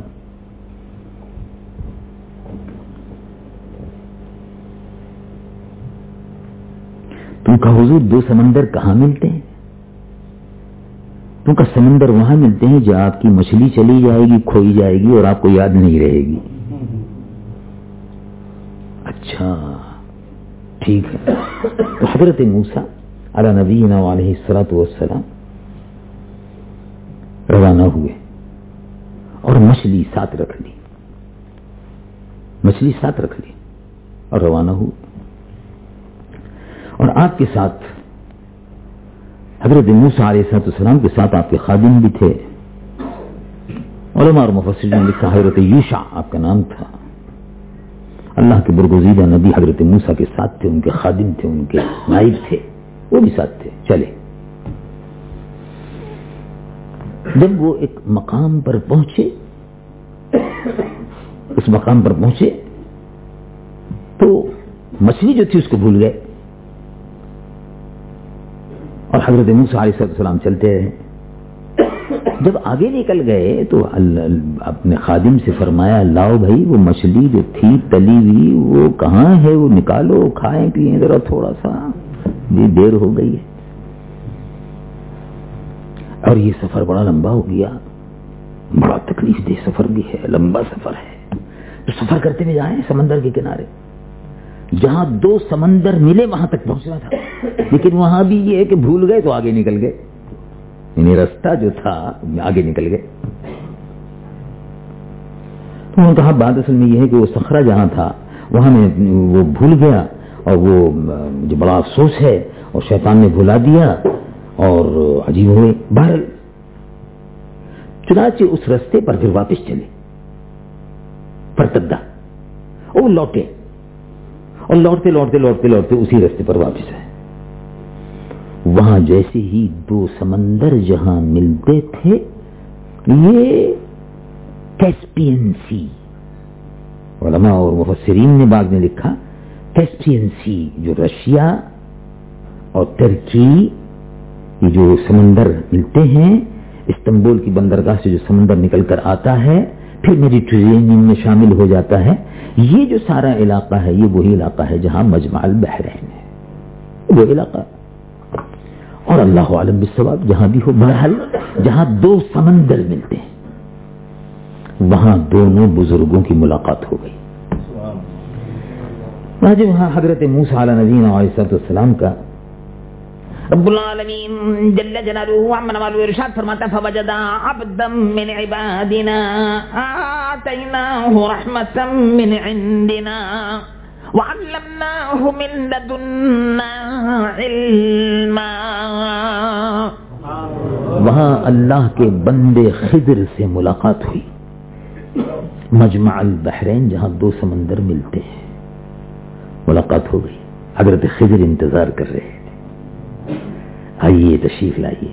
اس بندے کو ہم نے اپنی رحمت عطا کی تھی اور اپنا علم لدنی، اپنا علم خاص عطا فرمایا تھا. یہ علم خاص جو تھا، جیسے وہ مولانا جلال الدین رومی سے اس درویش نے کہہ دیا تبریز نے کہ یہ وہ علم ہے جو تم نہیں جانتے. تو یہ وہ علم خاص جو ہے اس کے جاننے والے ان کے پاس پہنچ گئے. تو حضرت موسیٰ نے فرمایا کہ میں آیا ہوں کہ آپ مجھے کچھ بتائیں گے, جو کچھ کہ آپ کو ملا ہے اس میں سے کچھ آپ بتائیں گے کہ کیا کیا آپ کو ملا ہے, ذرا مجھے بھی تو بتائیے. کہا ضرور بتاؤں گا,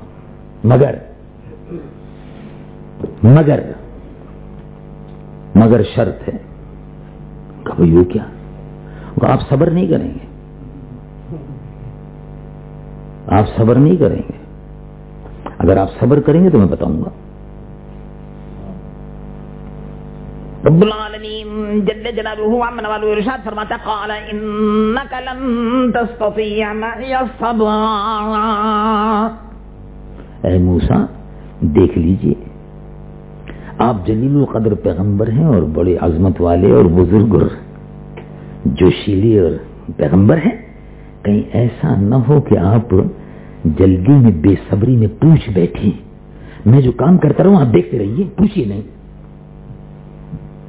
آپ پوچھئے نہیں میں نے کیا کیا. اچھا بس یہی تو بات ہے. اب آپ سمجھ گئے یہ کتنی بڑی بات ہے یہ کہ چلیے اب ہم اور آپ ساتھ چلتے ہیں. اب سفر میں جا رہے ہیں.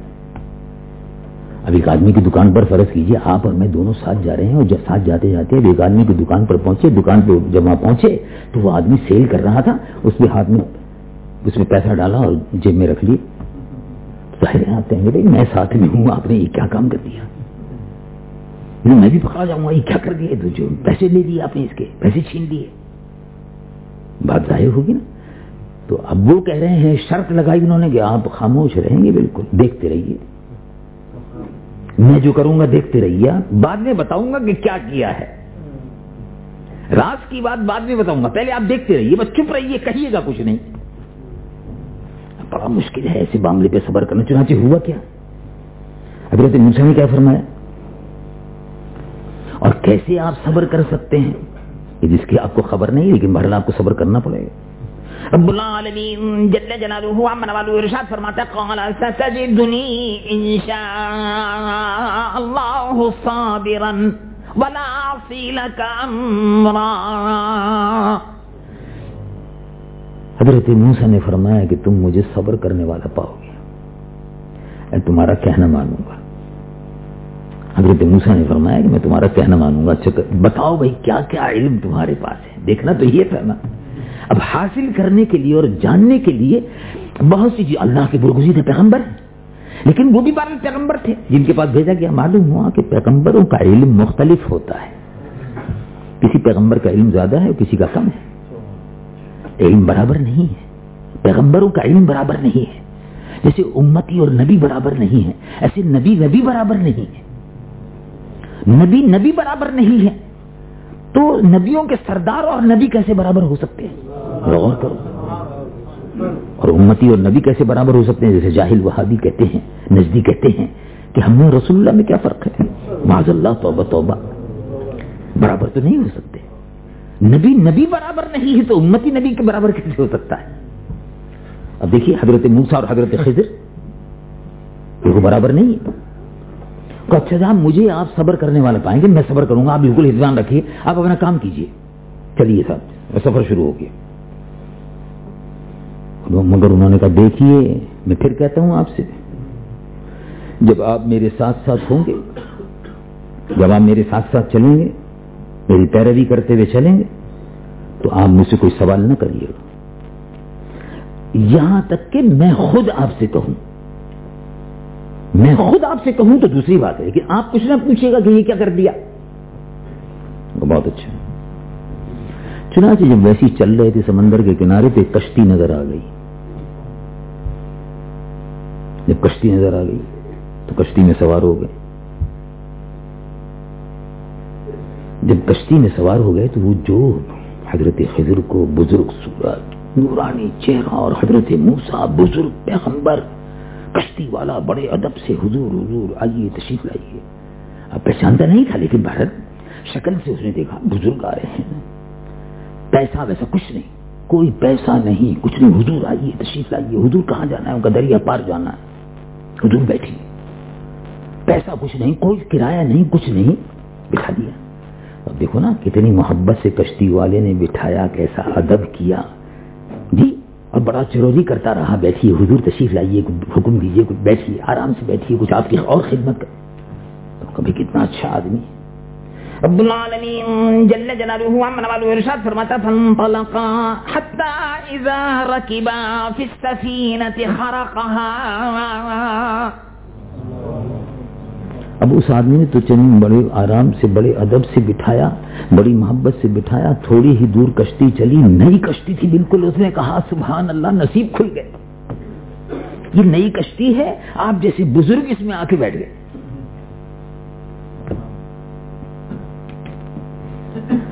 تھوڑی دور کشتی چلی، حضرت خضر نے ایک اوزار نکالا اور لکڑی کا تختہ جو ہے اس کو چھیدنا شروع کر دیا.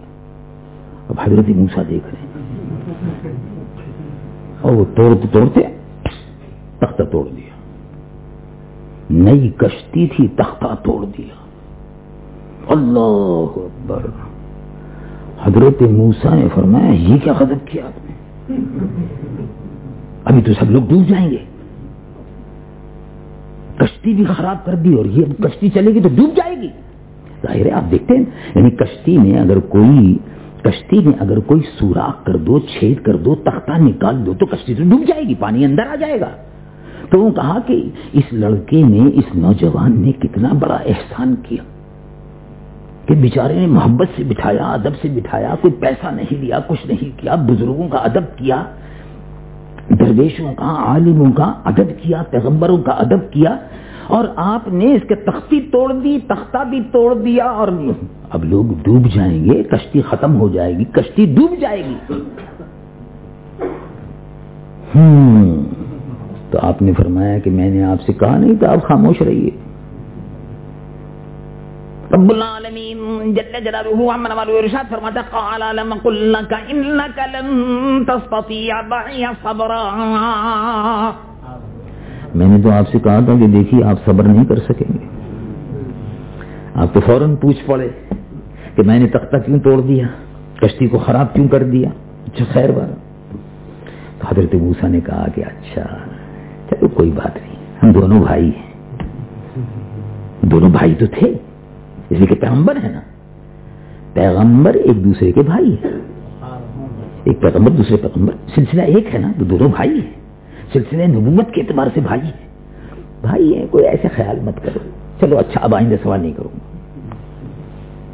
بھائی ناراض نہ ہو. بھائی کو بھائی سے ناراض نہیں ہونا چاہیے، اگر ناراضگی ہو تو دور کر لینی چاہیے. اور یہ تو پیغمبر تھے.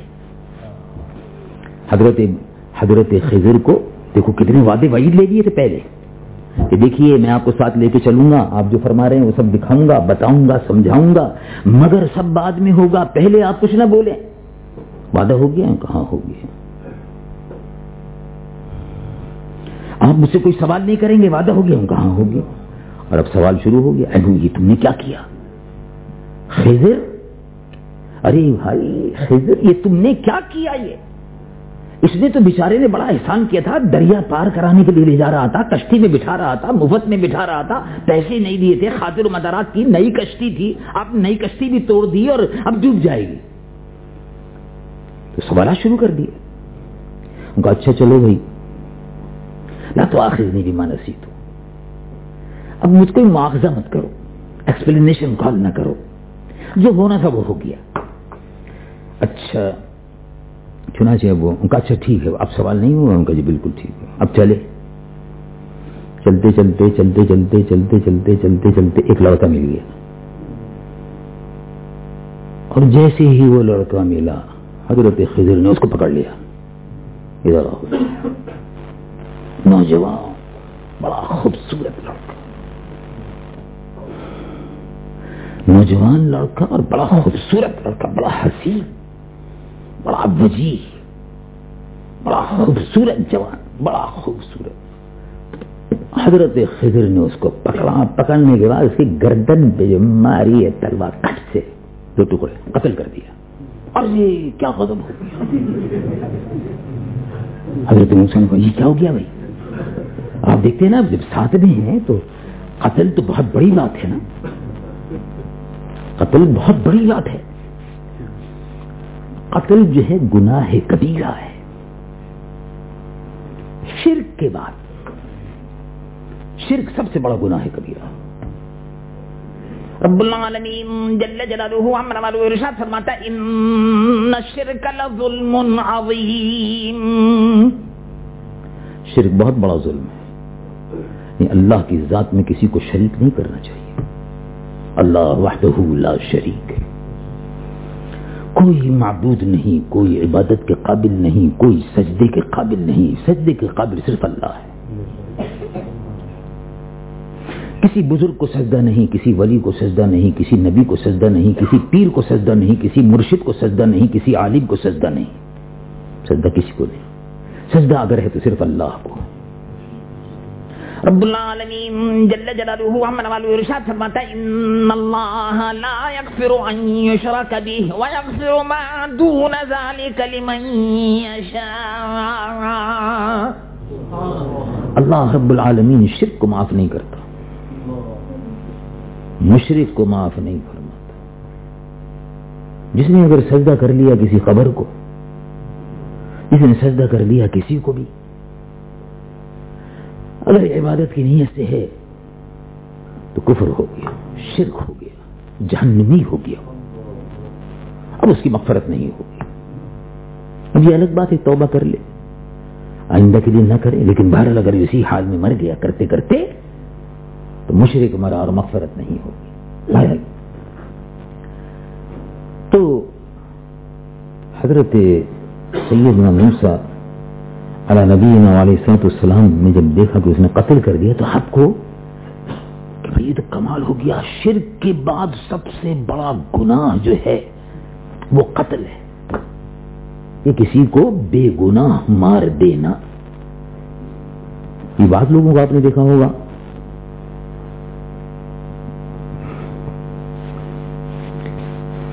کہ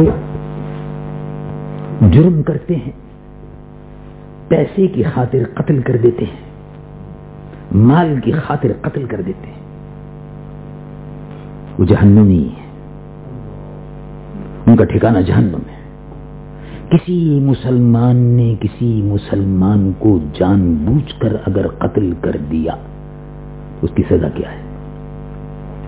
رب العالمین جل جلالہ عمر والو ارشاد فرماتا ہے ومن قتل مؤمنا متعمدا فجزاؤه جہنم خالدا فیہا وغضب اللہ علیہ. جس نے کسی جان بوجھ کر کسی مسلمان کو قتل کر دیا تو قاتل جو ہے وہ جہنم میں جائے گا.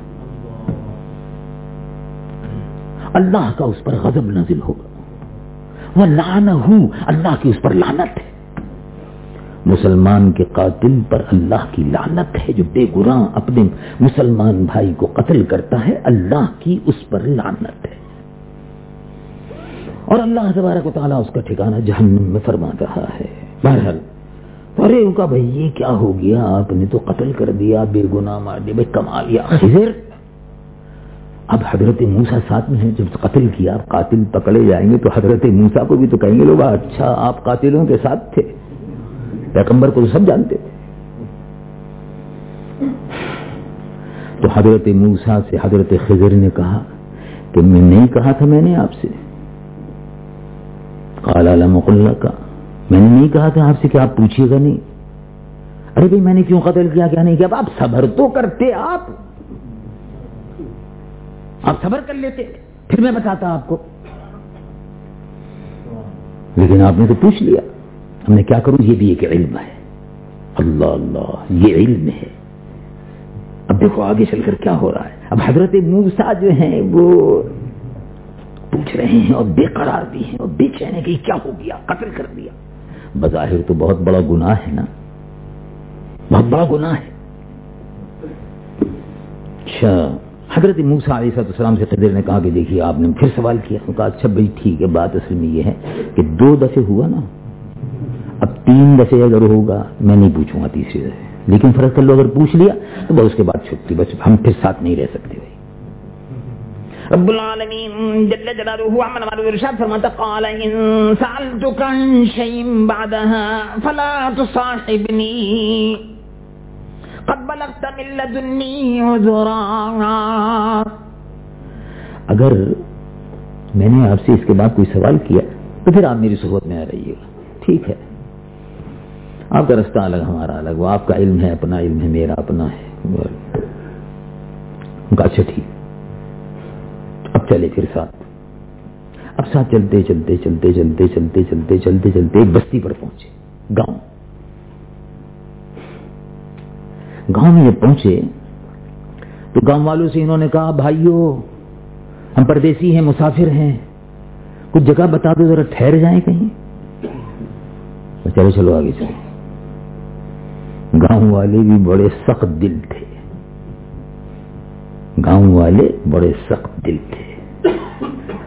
جب حضرت خضر نے کہا بھائی ہم لوگ آئے ہیں, تو وہ جو لوگ گاؤں کے دروازے پہ کھڑے ہوئے تھے, باہر کھڑے ہوئے تھے, ان سے کہا کہ بھائی ہم مسافر ہیں, دیکھو تنی کچھ جگہ بتاؤ, ذرا بیٹھیں, ذرا سانس لیں, ذرا سستائیں, ذرا سو لیں, ذرا آرام کر لیں, کچھ جگہ بتاؤ.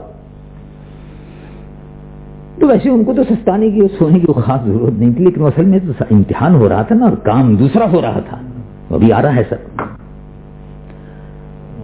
تو گاؤں والوں نے کہا کہ نہیں صاحب نہیں, چلو جی یہاں سے آگے جاؤ. چلو بھائی کون لوگ آ جاتے ہیں خام خواہ کو تنگ کرنے کے لیے, بیکار میں مہمان بنا لو, ٹھہرا دو, پتہ نہیں کون لوگ ہیں کیا ہیں, آئیں گے ٹھہریں گے, کیا کریں گے کیا نہ کریں گے, چھوڑو جی جاؤ, ہمارے یہاں کوئی جگہ نہیں ہے, چلو آگے جاؤ. جیسے ہوتا ہے نا بعض لوگ غریبوں کو فقیروں کو ڈانٹ دیتے ہیں نا, تو ایسے ہی ان دو بزرگ پیغمبروں کے ساتھ وہ سلوک کر رہے تھے, چلو آگے چلو. اب حضرت موسیٰ ظاہر ہے ان کو تو غصہ تو آتا, بڑے جلالی پیغمبر تھے, پہلے آپ سن چکے ہیں. حضرت موسیٰ کے غصے کا عالم کو تو ملک الموت کے تھپڑ مار دیتے تھے, تو ایسے جلالی پیغمبر تھے. تو ایسے بزرگ پیغمبر وہ خاموش ہیں بیچارے. اب وہ گاؤں والوں نے کچھ بھی نہیں کیا, جاؤ جی آگے جاؤ, جگہ نہیں ہے, چلو آگے جاؤ, کوئی مہمان نوازی نہیں ہوتی. اچھا, حضرت خضر علیہ السلام نے جب دیکھا کہ بھائی یہ ہماری مہمان نوازی نہیں کرتے, آگے جب چل رہے تھے تھوڑی دور, وہاں دیکھا ایک دیوار گر رہی تھی. یہ دیوار جیسے ہے, یہ دیوار. تھوڑی دور چلے, اچھا بھائی چلو ٹھیک ہے, اب یہ گاؤں والے جو ہیں یہ کھانا وانا نہیں کھلائیں گے, کھاتے نہیں کریں, چلو آگے چلتے ہیں. حضرت موسیٰ کہا آپ آئیے, چلیے آگے چلتے ہیں. وہ آگے جب تھوڑا چلے تو ایک دیوار گر رہی تھی, دیوار گر رہی. حضرت خضر نے جا کر وہاں اس کو کندھا لگا کے, کیا بات ہے, اس سے آپ طاقت کا اندازہ لگائیں جی, بزرگ کی اور پیغمبر کی طاقت کا اندازہ لگائیں. کندھا لگا کے اس کو ٹھیک کر دیا, دیوار بالکل صحیح ہو گئی. دیوار اگر گرتی تو کوئی آتا جاتا آدمی کے سر پہ گر سکتی تھی, اور خدا نخواستہ کوئی مر جاتا. تو حضرت خضر نے اس کو ٹھیک کر دیا. جب وہ دیوار ٹھیک ہو گئی, ہاتھ لگایا, چلو بھی ٹھیک ہو گئی, تو حضرت موسیٰ سے رہا نہیں گیا. کہنے کہ یہ گاؤں والے لوگ تھے تو بڑے اجٹ, جاہل, بدتمیز, بے ادب, کوئی قدر و منزلت ہم لوگوں کی نہیں کی, نبیوں کی عالموں کی کوئی قدر و منزلت گاؤں والوں نے نہیں کی. اور آپ نے دیکھو یہ دیوار گر رہی تھی, اگر گر جاتی تو کوئی مرتا تو مرنے دو, ہم کو کیا تھا, چلتے آگے. انہوں نے جب ہماری خاطر مدارات نہیں کی, ہم کیوں ان کی دیوار ٹھیک کریں. بات تو حضرت موسیٰ کی صحیح تھی, پھر آپ اپنے کام سے کام رکھتے. لیکن حضرت خضر نے فرمایا, اور انہوں نے کہا حضرت خضر سے اگر آپ چاہتے تو اس پہ پیسہ لیتے ان سے, ہم تمہاری دیوار ٹھیک کر دیتے ہیں, لاؤ پیسہ دو, روپیہ دو. لیکن بہرحال خیر اللہ. حضرت موسیٰ علیہ السلام سے حضرت خضر نے فرمایا کہ جناب بات اصل میں یہ کہ 3 آپ نے سوال کیے, 3 مرتبہ آپ سے رہا نہیں گیا, اور 3 مرتبہ کے بعد ہم اور آپ ساتھ نہیں رہ سکتے. ھذا فراق بینی و بینک, ابھی ہمارے اور آپ کے درمیان میں اب ہمارا رستہ الگ, آپ کا رستہ الگ. یعنی حضرت خضر تو پیغمبر ہیں, سمندروں کی طرف رہتے تھے, اور حضرت موسیٰ علیہ نبینا علیہ السلام اپنی امت کے لیے مبعوث فرمائے گئے تھے, برگزیدہ پیغمبر تھے علیہ نبینا علیہ السلام. رب العالمین جل جلالہ عما نوالہ ارشاد فرماتا ہے حضرت خضر سے حضرت موسیٰ نے کہا تو پھر اب جا رہے ہو اور ہمارا تمہارا رستہ ہے تو یہ بتاؤ بھائی وہ کشتی میں سوراخ کیوں کیا تھا، اب بتاؤ. اور وہ جو لڑکا تھا نوجوان بڑا خوبصورت بڑا کھڑیر، اس کو قتل کیوں کر دیا تھا؟ اور یہ دیوار جو گر رہی تھی گرنے دیتی اس کو ٹھیک کیوں کر دیا تھا بغیر پیسے لیے؟ مگر بات یہ ہے کہ وہ جو کشتی تھی نا یہ 2 مسکین لڑکوں کی تھی، یہ 2 مسکینوں کی تھی، غریب تھے لڑکے جو سمندر میں کام کرتے تھے، یعنی پیسنجر ادھر سے لے جانا ادھر سے لانا، فیری، یہ فیری کا کام کرتے تھے کشتی والے. اب انہوں نے نئی کشتی لی تھی اور جس جگہ کو ہم سب لوگ جا رہے تھے وہاں کا جو حاکم تھا اور بادشاہ تھا نئی کشتی کو لے لیا کرتا تھا، اس کی نیت بدل گئی تھی. مجھے اللہ نے علم دیا کہ بادشاہ کی نیت بدل گئی ہے، ہر نئی کشتی کو لے لے گا، تو میں نے کشتی میں سے تختہ نکال دیا تاکہ یہ بتا سکیں اس کو کہ یہ تو پرانی ہے. اچھا یہ بات تھی، آپ نے دیکھا ان کا یہ وہ علم ہے جو تمہیں معلوم نہیں. اچھا ان کا اچھا یہ بتاؤ خضر تم نے اس لڑکے کو کیوں قتل کیا؟ اما الغلام، وہ کہا وہ جو لڑکا تھا اس کے ماں اور باپ مومن تھے، ایمان والے تھے، اور آگے چل کر اس لڑکے کو کافر نافرمان اور ماں اور باپ کا دشمن ہونا تھا.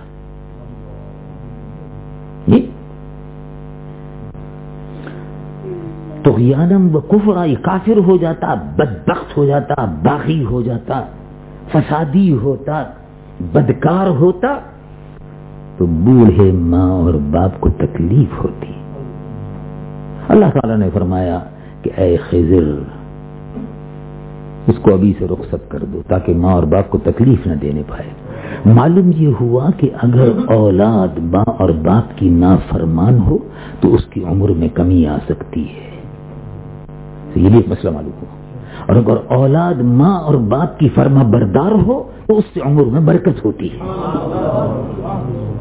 رب العالمین جل جلالہ عما نوالہ ارشاد فرماتا ہے سبحان اللہ، درود شریف محبت سے پڑھیے. اللہم صلی علی حبیبک سیدنا محمد. رب العالمین جل جلالہ عما نوالہ ارشاد فرماتا ہے واما الغلام فکان ابواہ مؤمنین فخشینا ان یرهقهما طغیانا وکفرا. تو میں نے اللہ کے حکم سے ایسا کیا. فکر فرماتے ہیں اللہ کے حکم سے میں نے یہ کر دیا، اللہ کا حکم تھا میں نے کر دیا. اس لڑکے کو وقت سے پہلے ختم کر دو، اس کا وقت آ گیا چھٹی کرو تاکہ ماں اور باپ کو تکلیف نہ ہو. ماں اور باپ اگر اولاد نافرمان ہو تو ماں اور باپ کے لیے ٹارچر ہوتی ہے. ہر وقت سوچتا رہتا ہوں بیٹی کیا ہو گیا، بیٹی کیا ہو گیا، نماز نہیں پڑھتی ہے، بیٹی زبان درازی کرتی ہے، بیٹا زبان چلاتا ہے، دیکھو بیٹا بدتمیزی کرتا ہے. دیکھو اب ہر وقت ذہن پر یہ ٹارچر ہوتا ہے، مینٹل ٹارچر. تو خضر نے مینٹل ٹارچر سے بچا دیا، ہمیشہ کے لیے ختم، جاؤ چلو. اب وہ ہمیشہ کے لیے والدین اس تکلیف سے کانا ابواہ الغلام فکانا ابواہ مؤمنین. اچھا آگے چل کر اللہ کی نافرمانی وہ کرتے. اور وہ جو تم اے موسیٰ اے میرے بھائی پیغمبر وہ جو دیوار کا قصہ ہے نا، یہ دیوار جو ہے یہ دو یتیم بچوں کی تھی جو وہاں اس شہر میں رہتے تھے، اس گاؤں میں. باپ نیک تھا اور صالح تھا. ان یتیم بچوں کا باپ جو تھا وہ نیک تھا اور صالح تھا. اس کا انتقال ہو گیا اور اس نے باپ نے کچھ پیسہ جو جمع کیا تھا وہ پیسہ جمع کر کے اس دیوار کے نیچے رکھ دیا تھا اور اوپر دیوار تھی اور کہا تھا اے اللہ اب میں تو اس دنیا سے رخصت ہو جاؤں گا تو میرے بچے جو ہیں یہ ان کے کام آئے. میں اپنے بچوں کے لیے چھوڑ کر جا رہا ہوں تاکہ یہ ان کے کام آئے. اور ظاہر ہے باپ کو کوئی اور آدمی ایسا نہیں ملا ہوگا امانت دار. اور اس زمانے میں بینک وغیرہ تو ہوتے نہیں تھے, چلو بھائی بینک میں رکھ دیا. امانت دار کوئی آدمی نہیں تھا تو زمین میں رکھ دیا اور اللہ کے سپرد کر دیا. سبحان اللہ. معلوم یہ ہوا کہ اگر کوئی چیز رکھو اور اللہ کے سپرد کر دو کہ یہ حقدار تک پہنچ جائے تو پہنچ جاتی ہے. اگر نیک آدمی اور عمل صالح کرنے والا ایسا کرے ضرور ملتی ہے. تو حضرت خضر نے کہا کہ وہ جو دیوار تھی اس دیوار کے نیچے نیک اور صالح, معلوم ہوا باپ کی نیکیاں اولاد کے کام آ جاتی ہیں.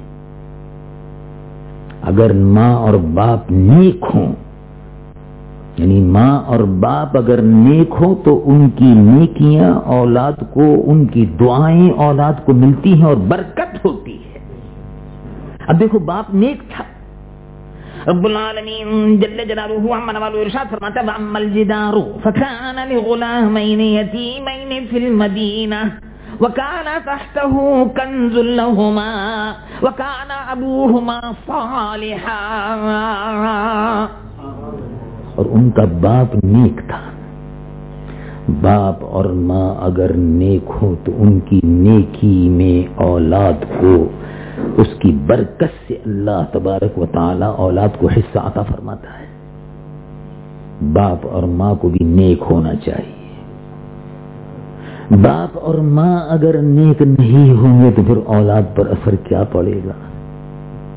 اور باپ اور ماں اگر نیک ہوں گے تو ان کی دعائیں بھی قبول ہوتی ہیں اور اولاد کو اللہ تعالی اس میں حصہ یقیناً عطا فرماتا ہے اور اولاد کو خیر و برکت ملتی ہے.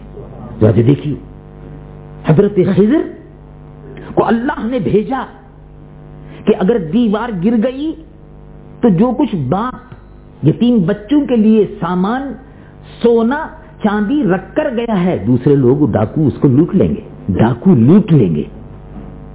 تو اب اے موسیٰ اے برگزیدہ پیغمبر میں نے وہ دیوار کو میں نے اس دیوار کو ٹھیک کر دیا. یہ میں نے اپنی طرف سے نہیں کیا, یہ اللہ کے حکم سے کیا ہے. دیوار کو ٹھیک کر دیا, اب وہ خزانہ محفوظ ہے. پھر وہ اپنے وقت پر جب بچے یتیم بڑے ہو جائیں گے اللہ تبارک و تعالیٰ انہی تک اس کو پہنچا دے گا, پھر دوسرے راستے نکل آئیں گے. تو یہ قصہ ہے. تو اللہ تبارک و تعالیٰ جل جلالہ عما نوالہ نے اس قصے کو بیان کرنے کے بعد ارشاد فرمایا کہ دیکھیے حضرت موسیٰ علی نبینا علیہ الصلاۃ والسلام کا علم اور حضرت خضر علیہ الصلاۃ والسلام کا علم ایک وہ علم ہے جس کو علم ظاہری کہتے ہیں اور ایک وہ علم ہے جس کو علم باطنی کہتے ہیں. محمود سبحانی قطب ربانی سیدنا عبد القادر جیلانی غوث اعظم دستگیر شاہ جیلان رضی اللہ عنہ یہ ولیوں کے سلطان ہیں, ولیوں کے مرشد اور ولیوں کے امام. نگاہ ولی نگاہ پڑتی تھی ان کی صحبت میں برے لوگ بھی بیٹھتے تھے آ کر, اللہ رب العالمین ان کی برائیوں کو دور فرما دیتا تھا. ان کی نگاہ سے یہ تاثیر ہوتی تھی اور وہ اللہ تبارک و تعالیٰ نے ان کو علم خاص سے سرفراز فرمایا تھا. سیدنا عبد القادر جیلانی رضی اللہ عنہ چنانچہ آپ فرماتے ہیں نظر تو الی بلاد اللہ جمعا, یہ اللہ تبارک و تعالیٰ کے جتنے بھی شہر ہیں یہ ساری دنیا جو ہے میں نے اس کو دیکھا ہے. رہتے تھے آپ بغداد میں اور آپ فرماتے ہیں نظر تو الی بلاد اللہ جمعا کخردلۃ علی حکم اتصالی, میں تمام اللہ کے شہروں کو پوری دنیا کو, عبد القادر جیلانی فرماتے ہیں میں اللہ کے شہروں کو پوری دنیا کو اپنی ہتھیلی میں اس طرح دیکھ رہا ہوں کہ جس طرح رائی کے دانے کو رکھ کر آدمی دیکھتا ہے.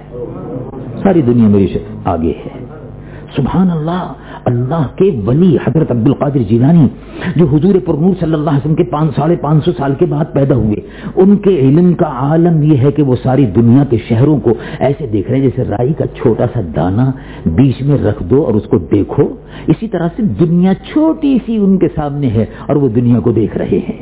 تو عبد القادر جیلانی کے علم کا یہ عالم ہے، تو علم رسول کا عالم کیا ہوگا؟ قربان علم مصطفیٰ یا رسول اللہ۔ اللہ تبارک و تعالی جل جلالہ عما نوالہ مجھ گناہگار و سیاہکار کو بھی ان اولیاء اللہ کی قدر و منزلت، علماء کی قدر و منزلت، اولیاء اللہ کی قدر و منزلت، ان کے ادب و احترام کی اور ان سے فیوز و برکات حاصل کرنے کی سعادت و توفیق عطا فرمائے۔ دعوانا الحمدللہ۔ مصطفیٰ جان رحمت پہ لاکھوں سلام، مصطفیٰ جان رحمت پہ لاکھوں سلام، شمع بز میں ہدایت پہ لاکھوں سلام، شمع بز میں ہدایت پہ لاکھوں سلام، جن کے ماتھے شفاعت کا سیرا رہا،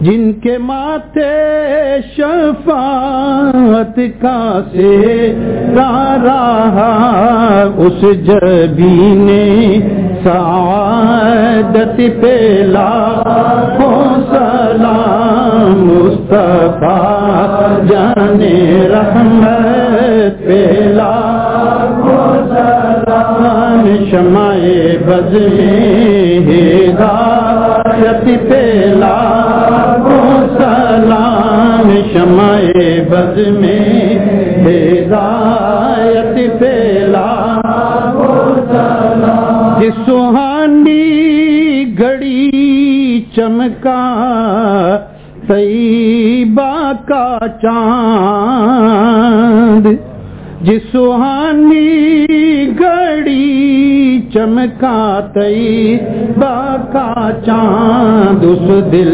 افروز ساعت پہ لاکھوں سلام، مصطفیٰ جان رحمت پہ لاکھوں سلام، شمع بز میں ہدایت پہ لاکھوں سلام، مجھ سے خدمت کے قدسی کرے ہاں رضا، یا نبی سلام علیکہ، یا رسول سلام علیکہ، یا حبیب سلام علیکہ، صلوات اللہ علیکہ،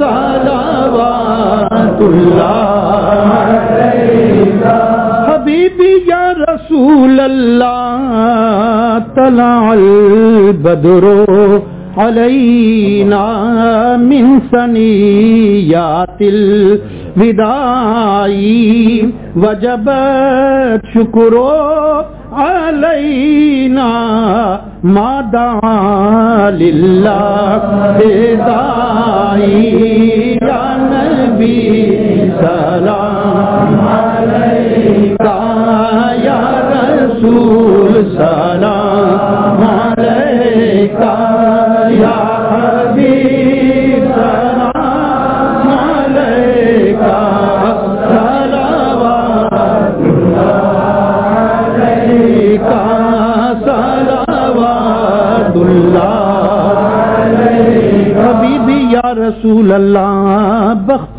کا چمکے ستارہ، حاضری کا ہو اشارہ، دیکھ کر روضہ پیارا، پھر پڑے خادم تمہارا، یا نبی سلام علیکہ، یا رسول سلام علیکہ یا حبیب سلام علیکہ صلوات اللہ علیکہ صلوات اللہ علیکہ حبیبی یا رسول اللہ جاں کنی کے وقت آنا چہرہ انور